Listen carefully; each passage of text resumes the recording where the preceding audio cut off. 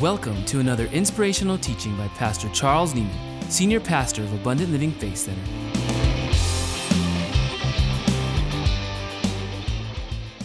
Hello, church family. Thanks for being in church with us tonight. You know, obviously I'm not at the east side or the west side tonight, but I decided that I'm loving this teaching on burn the white flag so much that I didn't really want to take a week.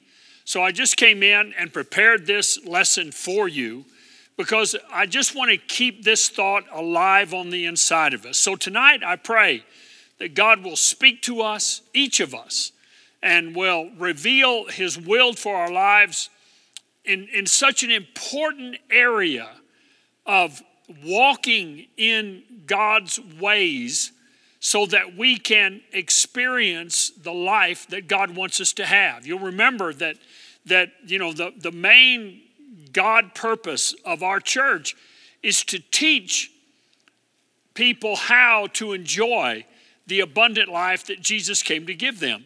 And so tonight we're going to look at one of those paths, one of those lanes on the freeway of the wisdom of God that enable us to enjoy the abundant life that Jesus came to give us. All right, are you ready? All right, here we go. Let me give you a quick review, right? Our foundation text in this study has been Luke 18:1, where Jesus speaks to us and says, I will that men ought always to pray and not to faint. Now, let me give you the definitions once again. And that phrase there in Luke 18:1, that phrase faint, means turn out to be a coward. So Jesus said, I don't want you to turn out to be a coward. It means to lose your courage. Well, you can't lose courage if you didn't have courage to begin with. So what happened to the courage, right? It means to be slothful in duty, to lose your soul or your heart, to grow weary. And the literal text, if you study it out, Jesus said, I don't want you to throw in the white towel or wave the white flag.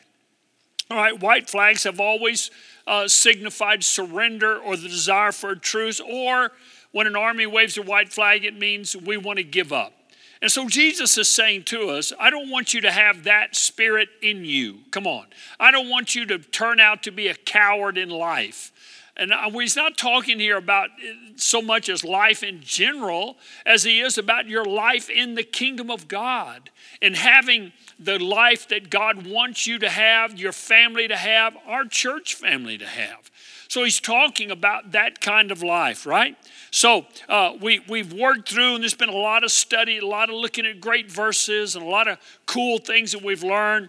But I want to give you another definition that goes along with Paul's statement in Ephesians 6, that he talks about being men and women of perseverance, all right? Endurance, patience, long-suffering. Let me give you some more definitions of the word perseverance, all right? It means to be persistent in a course of action, to know your purpose, to have doggedness. I like that definition. Resolute, unyielding, resolute, unyielding. So there's pressure against us in life to yield, right? To back up, to give in, to cave in, to turn out badly. All of the things that the Bible tells us not to do, okay? And it means holding on. Perseverance means holding on and following a course of action. Activity maintained in spite of difficulty. In spite of difficulty. Steadfast, long continued application. The synonym is grit. All right? Grit. All right? So what does grit mean? Grit means firmness of character. To have an indomitable spirit. I love these definitions, don't you? It means to be resolute, to have fortitude, courage, resolve, backbone, mettle, spirit, strength of will. So he's telling us have strength of will, toughness, determination, tenacity, endurance. The synonym is guts. All right, you remember I've said to you every week that perseverance, grit, and passion. Perseverance, grit, and passion are more valuable to you in life than talent. They're more valuable than talent. All right? Potential is one thing. What we do with it is another. Amen. And what we do with it is going to require perseverance. It's going to require grit. It's going to require passion. The three feed each other. All right? Now, we are warned in Scripture about the pressures, the temptations of waving the white flag. All right? And about not growing wearied and tired. Remember Hebrews 12? That we not grow wearied and tired and faint in our minds. All right? That we don't cave in to that pressure that's applied to us. Right? To grow wearied and tired and faint in our minds. Let me give you that word wearied there means faint-hearted, weak. So don't get weak in your mind, feeble, to have it badly, right? You look around, my life, I just have it badly. It's about your focus. Remember we talked last time about your perception, right? That reality isn't what it is what we perceive it to be. So how is my perception, right? How am I looking at my life, myself, my loved ones, the opportunities that are presented to me, right? How am I looking at that, right? To have it badly, to grow impatient or dissatisfied. It means to crumble or to break down. Would you remember that part? To break down. The word faint means to cease to be able. Well, again, right? We've studied it. We looked at it before. You can't cease to be something if you weren't that something already. So to cease to be able means I come to a place in my life that because of circumstances or my perception or things going on or what I feel or what I hear or what have been said to me or said about me, you know what happens to me? I cease to be able. I thought I could do that, but I can't do that. You cease to be able. It means to become a coward. Right? The antonym means to be of good courage and to be bold. Okay? So we've been looking at this, right? And as we've been going through this study, we spent a good deal of time on overcoming discouragement. We talked about how the nation of Israel came to the promised land and the 10 leaders discouraged the hearts of the 2 million. And the word discouraged there means they turned their hearts to water, and water always follows the path of least resistance. And so we said, that if in my life, in your life, as we as a church even, if we start following the path of least resistance, it's always a sign that you're discouraged, right? That you're discouraged, that you're growing wearied and tired and fainting in your mind. And so, then we talked about perception. And then last week we came back and looked at more manifestations of discouragements. But this week, I want to look at this whole situation, right? We looked at these things about discouragement in the light of what went on with the nation of Israel going into the promised land. So tonight, though, I want to focus on a different aspect of that whole experience in the nation of Israel. I want us to look at it now of when they start going into the promised land. So if you have your Bible with you tonight, turn with me to the book of Joshua, the first chapter, Joshua chapter 1. All right, Joshua, I think, is the 5th or 6th book in the Old Testament. So go there to the book of Joshua. It's it's right after the book of Deuteronomy in the Old Testament. Now, let me give you a little setup, right? Okay, so as I've said, the last 2 weeks, we've looked at the last 2 or 3 weeks, we looked at discouragement and perception and how discouragement affects our perception of how we see things and look at things, right? And we saw how the different ways, several different ways, I think it was 5 or 6 different definitions of the word discouragement, of how discouragement tries to invade our hearts, causing us to surrender, to give up, or to settle for ordinary or mediocre in life. In other words, to wave the white flag. All right, to give up, to surrender, which is exactly what Jesus told us not to do and exactly that we should not do. Can I hear a good amen tonight, right? Say it with me. I burn the white flag. Amen. All right.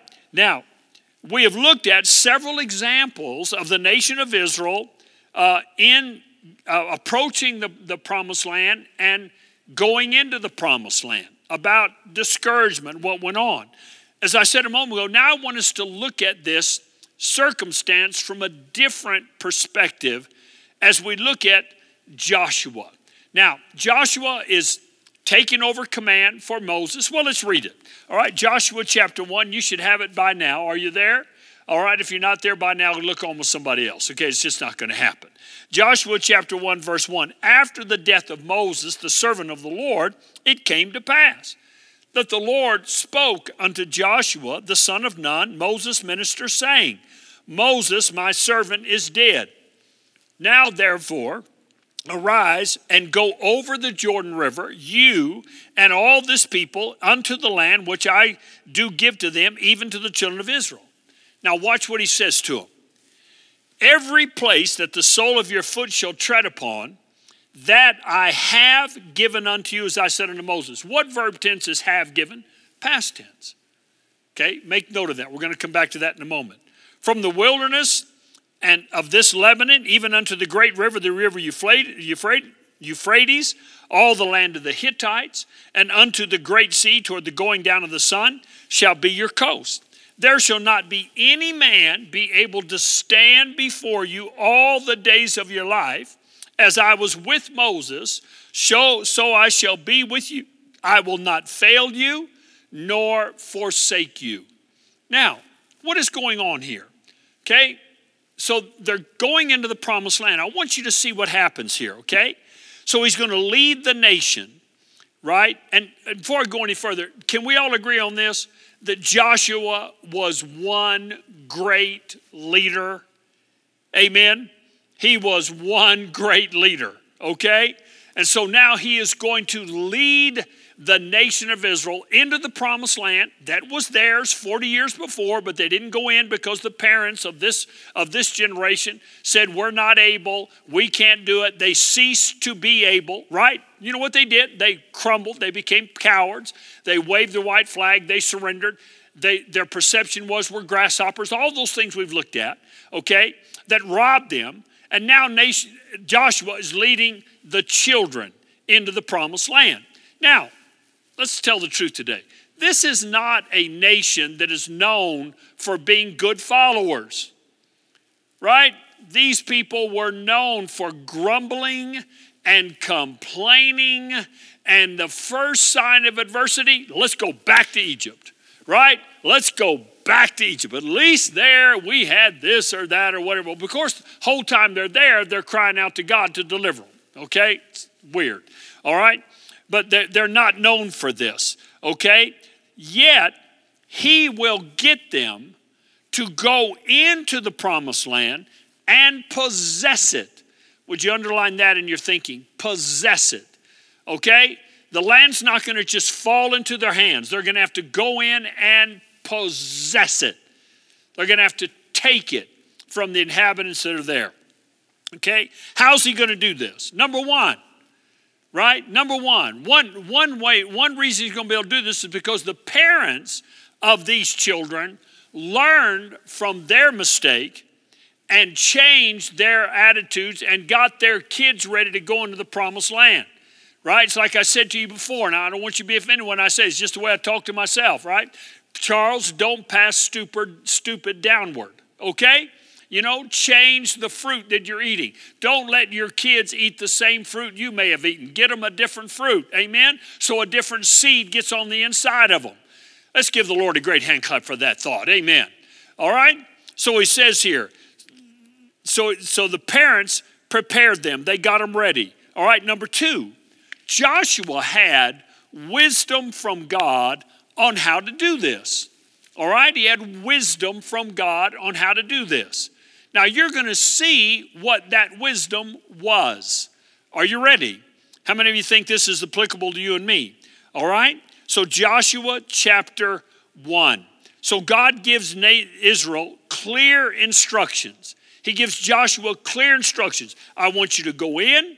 Your boundaries are from here to there, from this to that, right? This is the land that I've given you. I've placed it in your hand. He gave them clear instructions. Now, why is that important?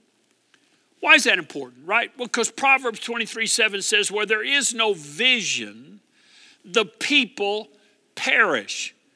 You know, as I watch my life, as I watch other people's lives, as I talk to people, as I look at people around me in general, I'm amazed and what is becoming more clear to me is how many people live with no vision in their life, right? They really don't have a plan. They're not really moving towards anything definite and of purpose, right? As far as they look is Friday and Saturday, okay?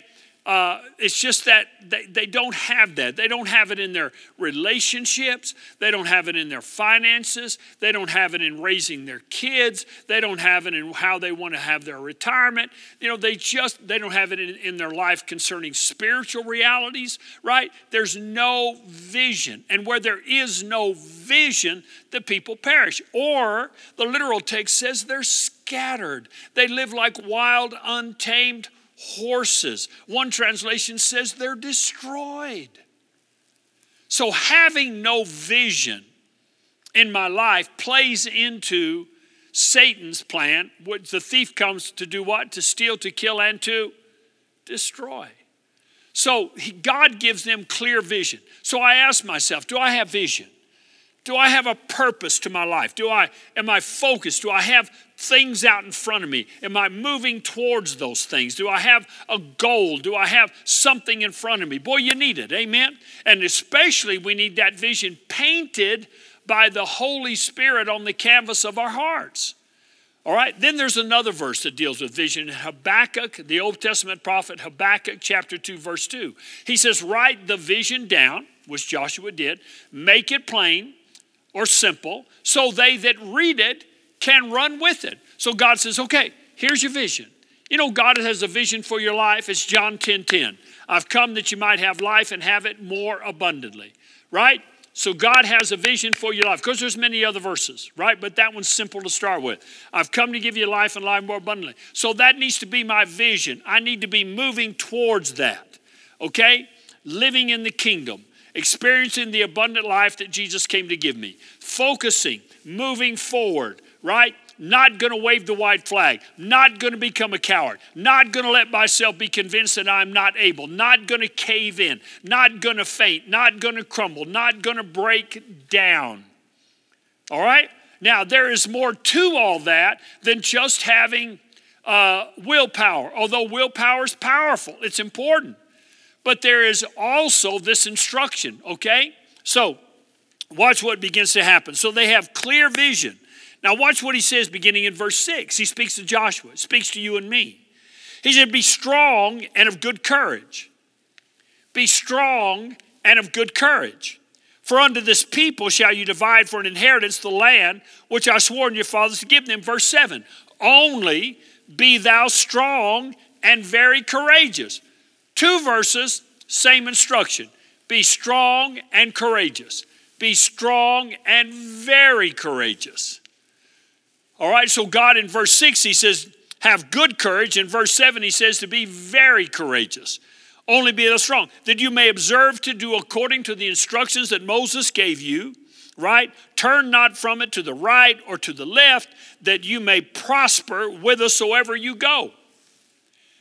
Now look here, he warns us, said, now look, there's going to be pressure on your life to go to the right or the left, right? All kinds of winds, all kinds of rumors, all these things we've talked about, right, that come to get us to burn the white flag. So there's all of these stuff that goes on around us, right? Negativity, criticism, fault finding, all of those things we've looked at, right? The contradiction of sinners against us, you know, the mocking, the ridicule, right? All of these things we've looked at. And he says, but make sure, right?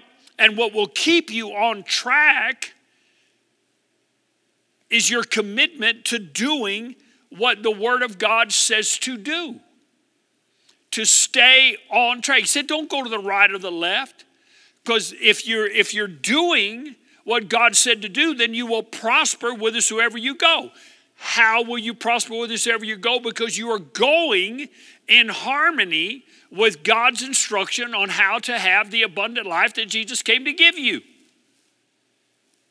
Amen. This is absolutely so good.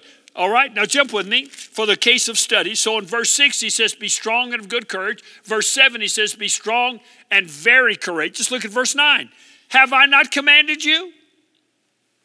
Be strong and of good courage.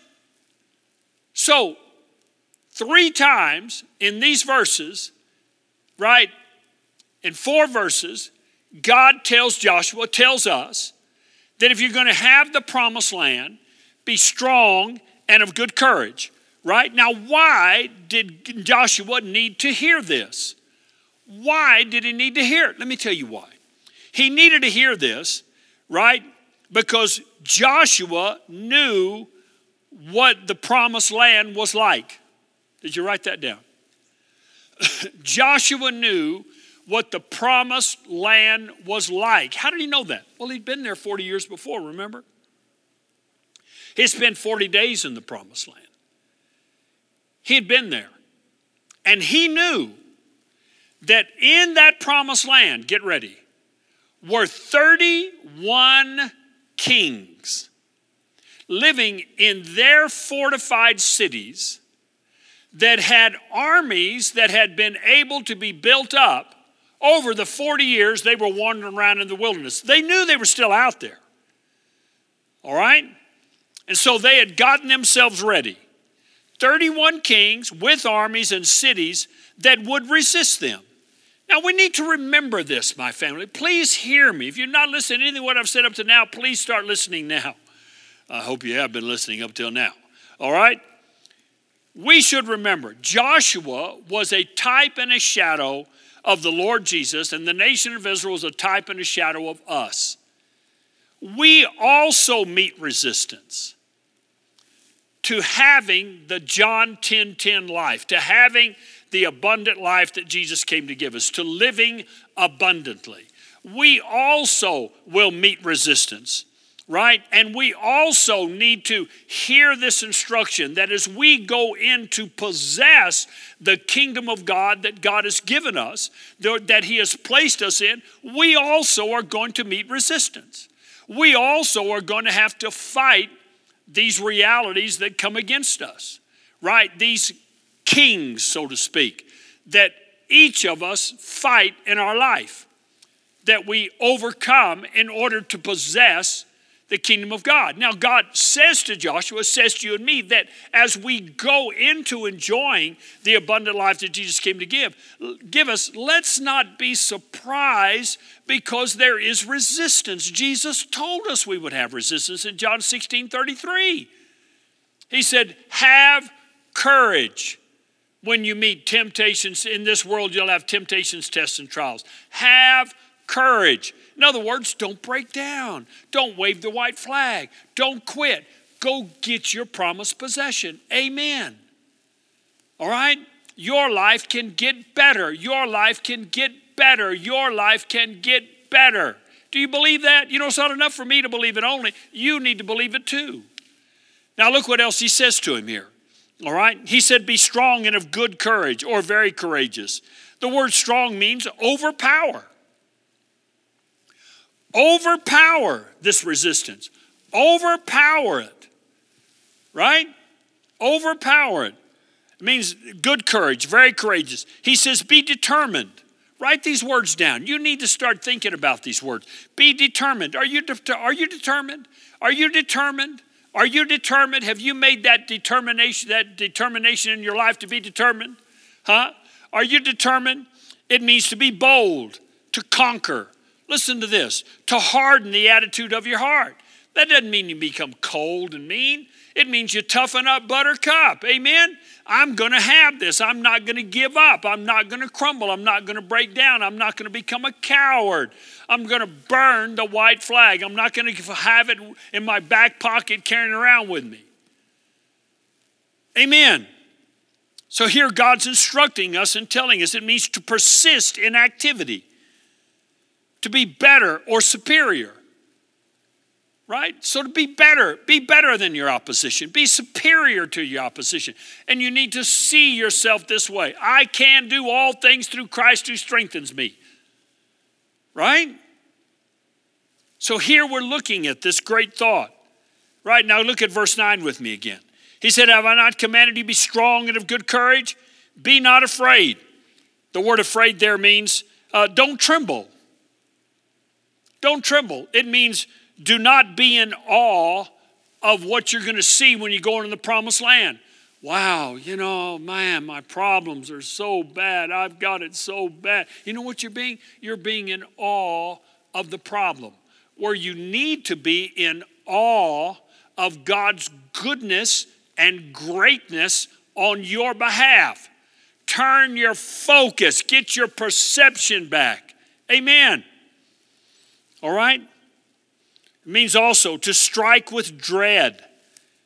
In Isaiah chapter 8, verse 12, it says, don't be afraid of the people that confederate against you, or people that join together to fight against you. He said, don't be afraid of them. Don't be afraid of them. That's a good word for somebody. Don't be afraid of them. Pastor, these people at work, so what? Pastor, these other people over there. So, my competition, is joined with someone else and they're coming in. So what? He said, don't be afraid of those that join together to fight you. He said that. Go home and look it up. Isaiah 8:12. He said, don't be afraid of them. Right? Don't be struck with dread. Right? And then he said, don't be dismayed. The word dismayed means to be shattered, to be scared, to break. So clearly he's talking here about wearied and tired and fainting in our minds, That we don't break, that we don't get scared, that we don't shatter under the pressure. All right, good teaching, good instruction. But what gets you to that place? What takes you to where that doesn't happen to you? That's the question. That's the question. How did Joshua get that into his heart? I'm going to remind you again, he knew what was coming. God told him, God speaks of the end from the beginning. I've given you the land.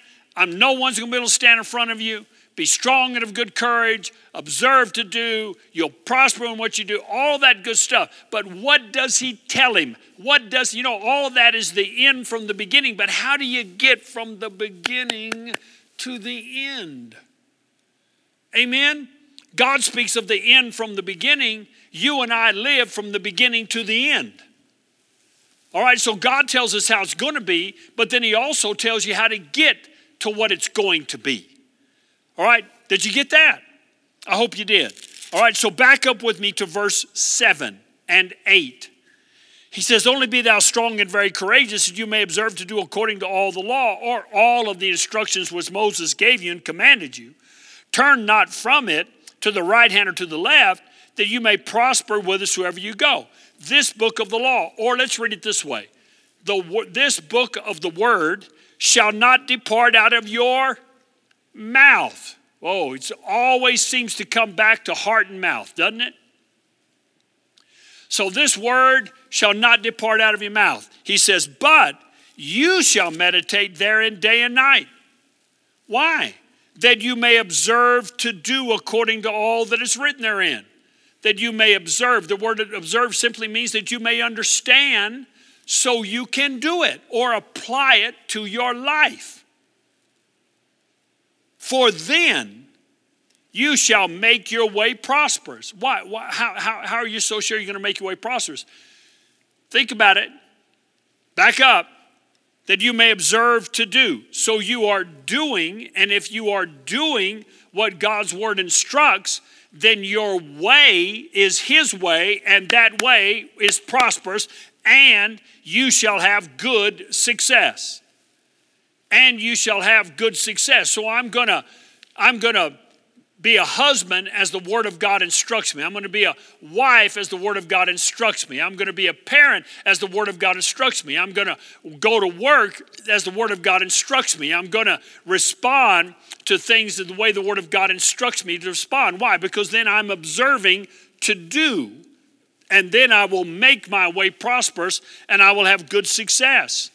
Now, God's instruction for what Joshua needed to do was internal. Now, he still had to go out and fight the fights. He still had to go out and battle the 31 kings.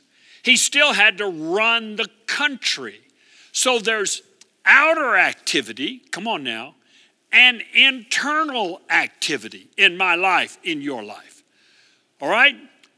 What I've observed is that the inner many times gets neglected because we are so focused on the outer. And we need to, well, Pastor, I don't have time to sit at the house and meditate in the Word all the time like you do. Hey, Bubba, neither did Joshua. He had 31 kings that were going to come against him. He had cities he had to conquer. He had 2 million people he had to feed and water and provide shelter for every day. Plus he had a wife and kids of his own. The man had a lot on his plate. Can we agree to that? More than I have, probably more than you have. So this instruction was applicable. Joshua didn't live in a fairy tale world. He didn't sit in the tent and meditate all day. He was out on the battlefield. He was leading the armies. He was going into the cities. He led the procession around Jericho 7 days in a row. Joshua was there. He was in it. He was living like you and I live. But he did what he needed to do internally so he could be a success externally. And oftentimes it's this internal that gets neglected, that we forget about. Why? Because of all of the life happenings on the outside. So God tells him right from the start, he lays it out for him and tells him to meditate in the Word, right? To put the Word in his mouth and to meditate in that Word. And he said if he would meditate in that Word, then he would observe to do. He would observe to do, right? The word observe to do means that he'll watch, he'll keep, he'll be careful, he'll be on guard. He said you'll maintain. So meditating in the Word, which I'm going to teach you how to do it now, meditating in the Word keeps us on track. We don't go to the right. We don't go to the left, right? We're not distracted, right? We stay in our lanes on the freeway. I'm not going to be pulled off, as the Message Bible says, off of the freeway by the sideshow attractions. I wish it had translated like this, by the sideshow distractions, okay, that are trying to get me off of the freeway of God's wisdom. Family, friends, the world, whatever. Problems, doubt, unbelief, all those things that come up in our lives, all right? Now, he said that if I meditate in the Word, then I will observe to do. And I will prosper. The word prosper means my life will show a profit. My life will flourish. How many of you tonight want your life to flourish? Don't we want our marriages to flourish? Don't we want our kids growing up around us, our grandkids? Don't we want them all to flourish? Don't we all want our church to flourish? Don't we want our companies, our relationships, our friendships? Don't we want them to flourish? Come on, say amen tonight. Don't we want that? Isn't that what we want? Well, guess what? So does God. So does your Father. He wants that for your life. He wanted that for them. He wants it for us. And he says here that as I'm going into life and I'm fighting these kings, I'm fighting these battles, I'm overcoming these things that rise up against me to resist me from having the abundant life, right? From having the abundant life that Jesus wants me to have. That I need to make sure that in my life I'm meditating in the Word in the daytime and at nighttime. What I simply think that means is he means at every opportunity, right? Don't waste your time. So then I got to ask myself this question: what am I meditating on internally? Am I meditating on God's words and God's wisdom so I can walk in his ways? What am I meditating on? Am I meditating on God's instructions to me as a husband, God's instructions to you as a wife? Am I meditating on that, or am I meditating on what I see on TV? Or what I've had modeled in front of me by family and friends? What am I meditating on? What am I meditating on about how to handle my money? What am I meditating on in relationship to the things I hear in society that so often are filled with fear and worry and anxiety, right? That are trying to get us to crumble, trying to get us to break down, trying to get us to go to the right, go to the left, What am I meditating on? Now, let me give you the definition of the word meditate. The word meditate has three basic definitions. Number one, it means to revolve in your mind. So God says, take the word of God, put it on that revolving disc in your mind, and revolve that word in your mind. Now, this doesn't happen by accident, my family. This happens on purpose. Right? We meditate on things all day, every day. Come on, give me a good amen. I couldn't hear you. Give me a good amen. All right, we meditate on things all day long. Things revolving in our mind, right? We replay movie scenes. We replay memories, We replay, how great we were 25 years ago. We replay, special events, and all that's fine. But what God is saying to you is, revolve my word in your mind. Make it a daily activity, day and night. Put my word, and as you revolve that word in your mind, what does he say will happen? You'll begin to get understanding. Look at it. He said that you may observe to do. That you may observe to do. That simply means you'll get it. You'll understand it, right? So you begin to revolve the word in your mind. You take God's instructions. You take God's wisdom. And you make this a part, and you understand this is God's instruction for the abundant life that Jesus came to give you.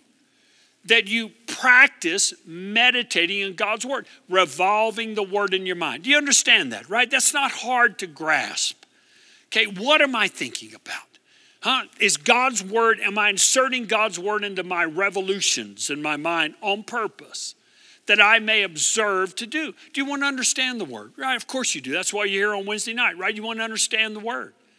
All right? Well, a part of that is meditating it. Okay, here's the second definition. It means to speak to yourself in a low tone of voice. So this is the part where he said, don't let the word depart from your mouth. Okay? So put the word into your mouth. So part of meditating is speaking the word to yourself. Now, I've trained myself. I do this all the time. I do it in my car. I do it when I'm standing in lines, right? Instead of reading the crummy headlines or the silly headlines of the things in the grocery store, right? I'll stand there and I'll meditate in the word and I'll think it in my mind and I'll speak it to myself, right? In a low tone of voice. I'm not trying to draw attention to myself, right? People say, it's crazy. Well, they don't think it's crazy when you stand there singing a song to yourself. They don't think it's crazy when you stand there with a thing in your ear and you're talking on the phone and nobody can tell. Nobody thinks that's crazy. But it's crazy to do this. No, it's not crazy to do this. It's smart to do this. Right? To meditate in the word. I do it on airplanes all the time. I'll get on the plane, 14-hour flight. I'll spend the first hour or so just going over scriptures and meditating them in my mind and speaking them to myself and listening to them and thinking about how that word applies to my current situation in my life and how that word applies to my attitudes and my feelings and my approach and my vision and where I want my life to be in 5 years and 10 years and the kind of husband I want to be, the kind of father, the kind of grandfather, the kind of friend, the kind of pastor, the kind of disciple I want to be. And I meditate on those words and I think about it. Why? Because in doing that, in speaking it, it begins to open up to me. I can't explain it to you any other way than that. But it brings about, it's like the shell cracks. It's like the mystery begins to open, right? The book of Proverbs says the wisdom of God is hidden for the just. So the word is there and we can open it up and get it. All right? Said to revolve, to speak to yourself in a low tone of voice. Listen to this. It also means to growl like a lion. That's a good one, huh? There's times in your life where you got to get your growl back. Can I hear a good amen? Huh? Now, you may not do it literally, like I do sometimes, but you do it internally. You get your growl back, right? Why? Because you're being told you can't have this, you can't achieve this, you can't do that, you can't prosper. The word prosper there means to break forth. It's different than breaking down, huh? To break forth, to become mighty, to succeed, to be victorious. Wow. Huh? You'll have good success. In other words, it means you'll act with insight. Plainly put, as we close tonight, in doing what we understand from God, we will prosper. So let me say it again. In doing what we understand from God, we will prosper. And we get understanding through meditating. Meditating the word you may observe to do. Amen. Wow, did you learn some good things tonight? I hope you did. Put this into practice in your life. Meditate in the Word, put it in there. God bless you. I love you. I'll be back next Wednesday night for another teaching on Don't Burn the White Flag. You're going to love it. God bless you. I love you. Thank you for joining us. We hope you've enjoyed today's message. For information on teaching material or questions about our church, please visit us at alfc.com.